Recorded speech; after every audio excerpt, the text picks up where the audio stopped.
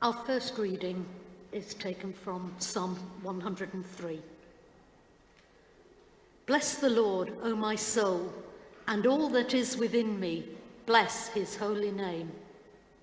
Bless the Lord, O my soul, and do not forget all his benefits, who forgives all your iniquity, who heals all your diseases, who redeems your life from the pit, who crowns you with steadfast love and mercy, who satisfies you with good as long as you live, so that your youth is renewed like eagles. The Lord works vindication and justice for all who are oppressed. He made known his ways to Moses, his acts to the people of Israel. The Lord is merciful and gracious, slow to anger and abounding in steadfast love. He will not always accuse, nor will he keep his anger forever. He does not deal with us according to our sins, nor repay us according to our iniquities. For as the heavens are high above the earth, so great is his steadfast love toward those who fear him. And as far as the east is from the west, so far he removes our transgressions from us. Our second reading is taken from John chapter 3. Now there was a Pharisee named Nicodemus, a leader of the Jews. He came to Jesus by night and said to him, Rabbi, we know that you are a teacher who has come from God, for no one can do these signs that you do unless God is with that person. Jesus answered him, Very truly, I tell you, no one can see the kingdom of God without being born from above. Nicodemus said to him, How can anyone be born after having grown old? Can one enter a second time into the mother's womb and be born? Jesus answered, Very truly, I tell you, no one can enter the kingdom of God without being born of water and spirit. What is born of the flesh is flesh, and what is born of the Spirit is spirit. Do not be astonished that I said to you, you must be born from above. The wind blows where it chooses, and you hear the sound of it, but you do not know where it comes from or where it goes. So it is with everyone who is born of the Spirit. Nicodemus said to him, How can these things be? Jesus answered him, Are you the teacher of Israel, and you do not understand these things? Very truly, I tell you, we speak of what we know and testify to what we have seen, yet you do not receive our testimony. If I have told you about earthly things and you do not believe, how can you believe if I tell you about heavenly things? No one has ascended into heaven except the one who descended from heaven, the Son of Man. And just as Moses lifted up the serpent in the wilderness, so must the Son of Man be lifted up, that whoever believes in him may have eternal life. For God so loved the world that he gave his only Son, so that everyone who believes in him may not perish, but may have eternal life. May I speak in the name of God, Father, Son, and Holy Spirit. Amen. It is so incredibly good to be here with you today. I was really thrilled to have the invitation. Because, you're pretty famous. I mean, do you know that? I suspect that you just go about your business, just being your church. And this week when my colleagues have asked, or friends have asked, so where is it you're preaching on Sunday? I'm like, Bloomsbury Baptist Church. They're like, oh, yeah.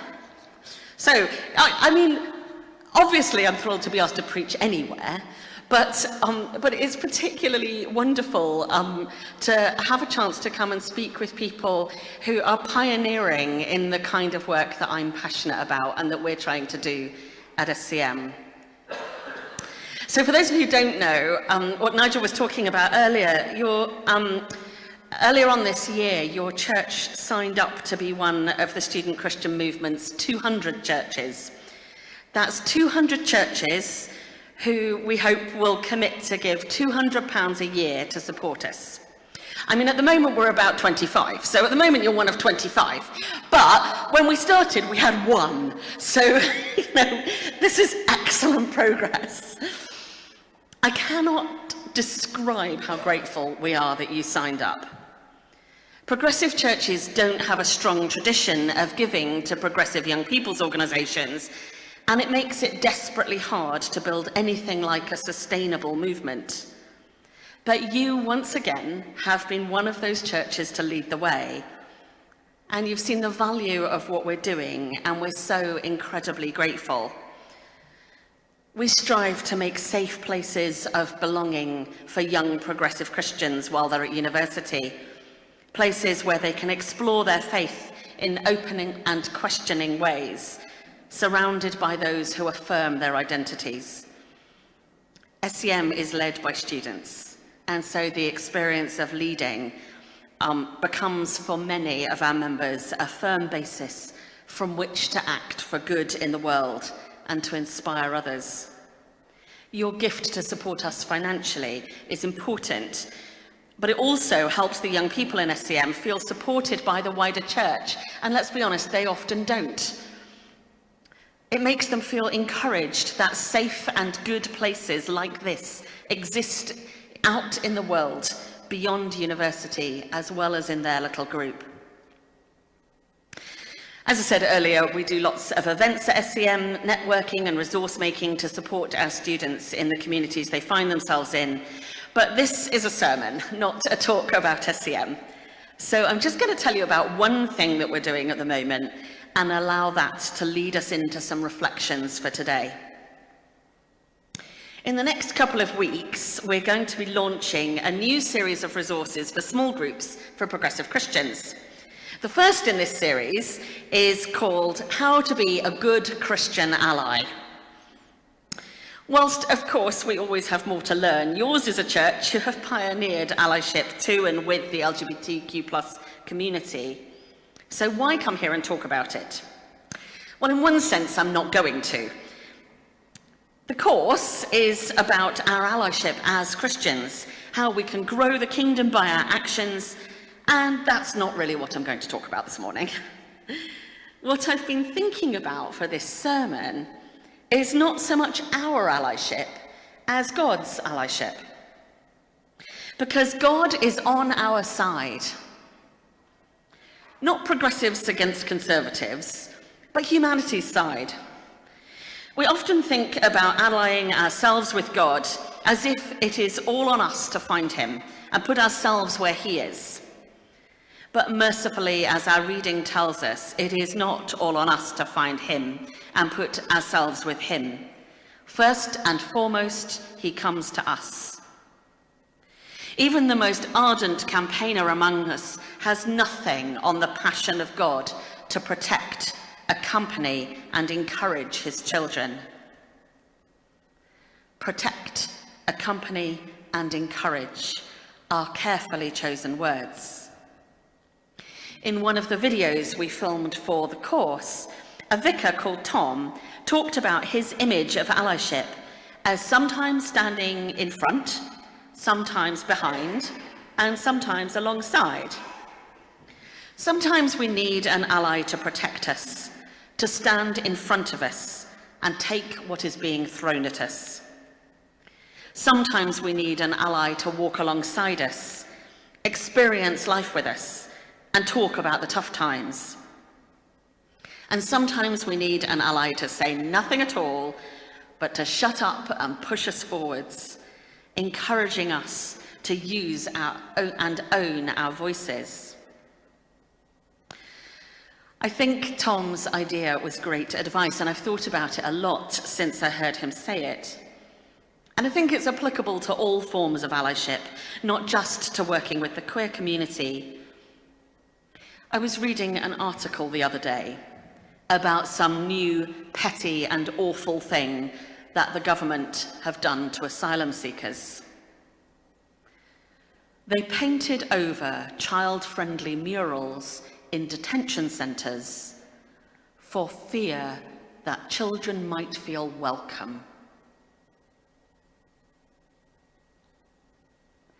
That feeling that you have right now in the pit of your stomach, that is the fuel for allyship.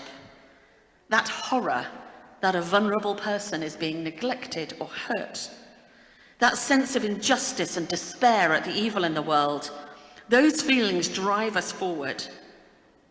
But what do we do about it? Standing in front of the children arriving at those centres is neither practical nor actually kind. It wouldn't comfort them if we were there shouting, even if in their defence.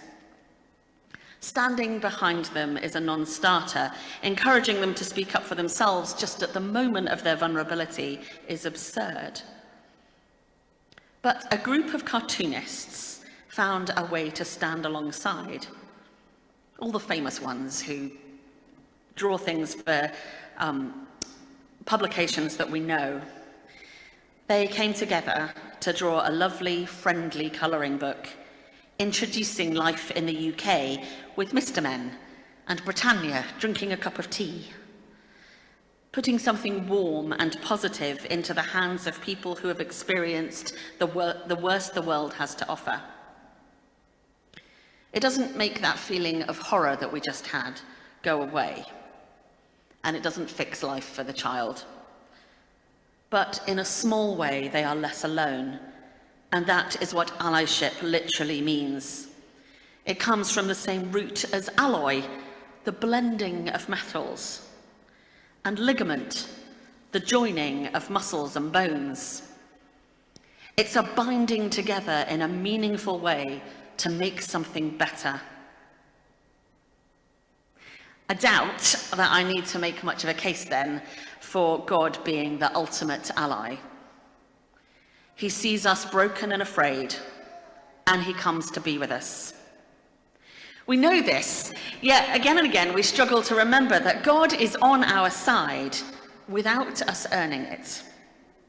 For progressive Christians, I think the particular way we struggle with this is forgetting that our activism flows from God's love and acceptance and not the other way around.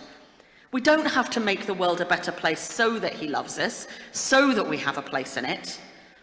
We are already secure in his love, and we act from that security, not to earn it. So I'm going to do something a little out of stereotype for SCM. I'm going to use a little systematic theology to think more about how God's allyship manifests itself. Firstly, God behind us.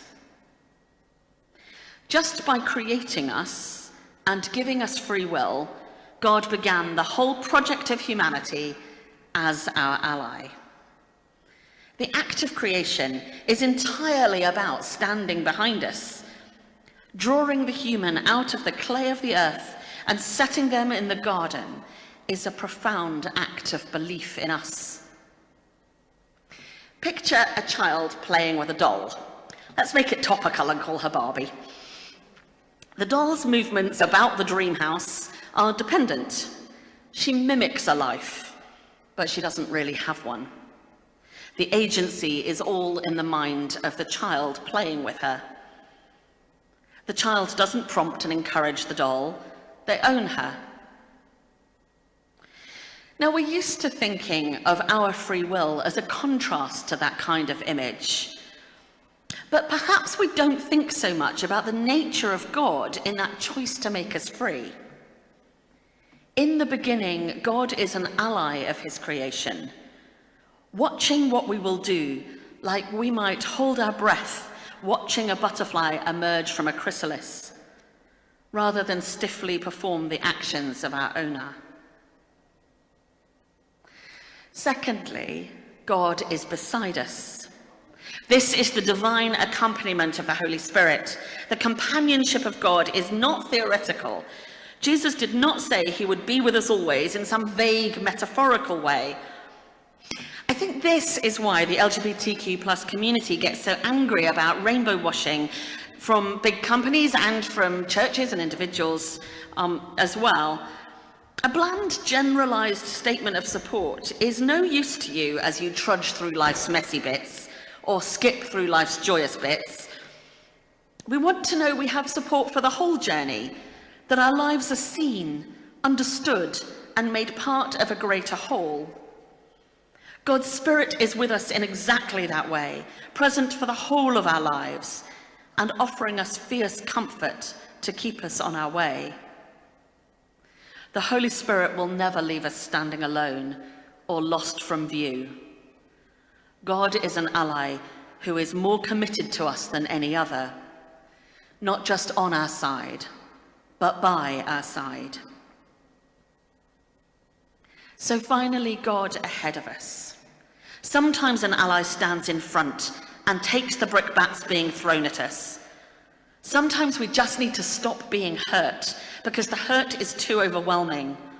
Sometimes getting in the way of the clenched fist or the angry word isn't infantilizing or robbing people of their agency, it's just kind.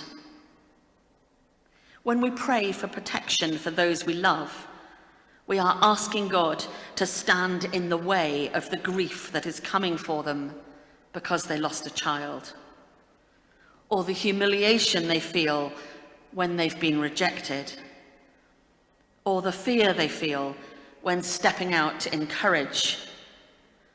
Sometimes what we seek from God is the everlasting arms which protect us and enable us to just keep living within the space that he makes for us.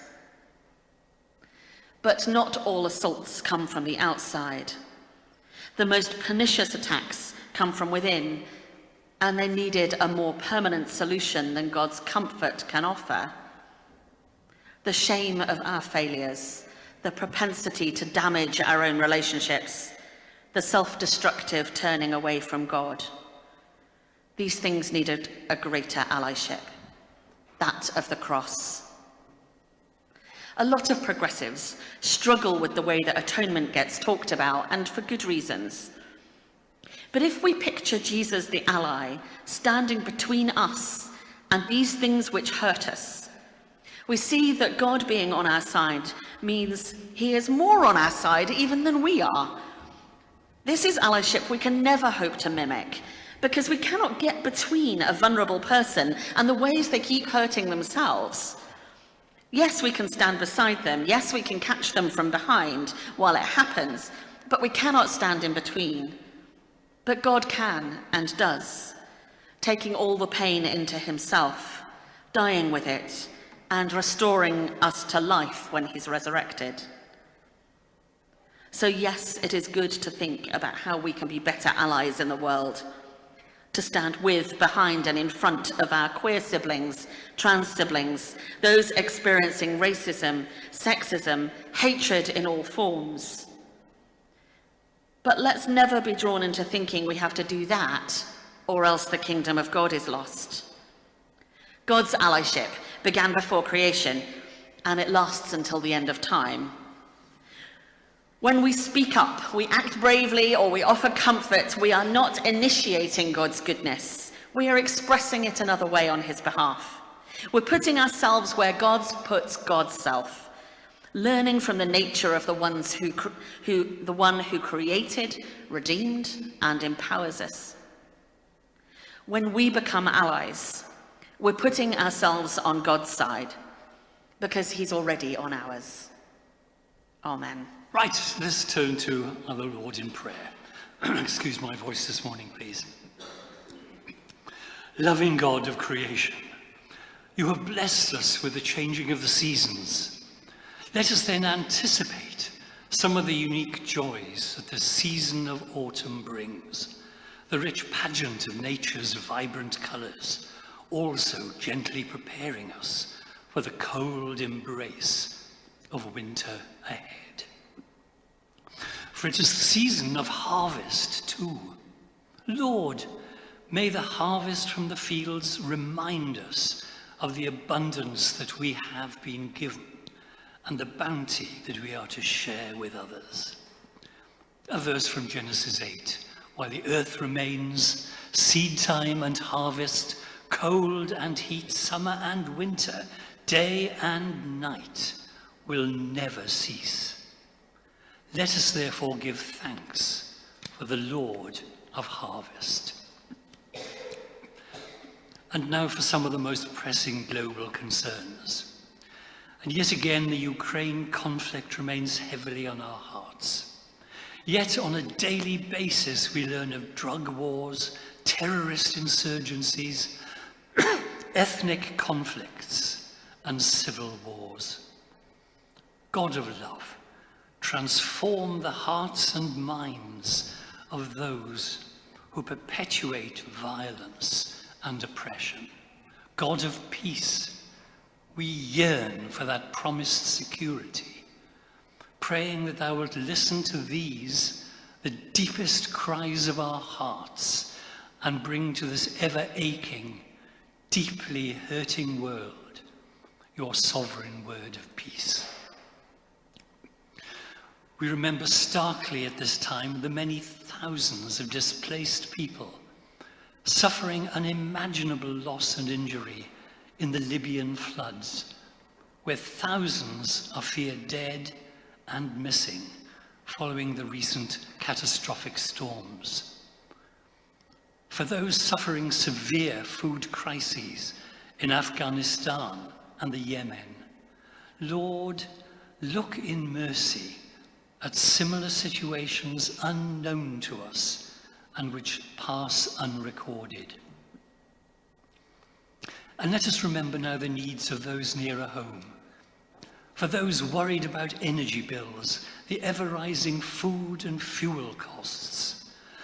For tens of thousands of students, many on our doorsteps, facing the challenges of new situations and learning to cope with a new independence which many will find daunting.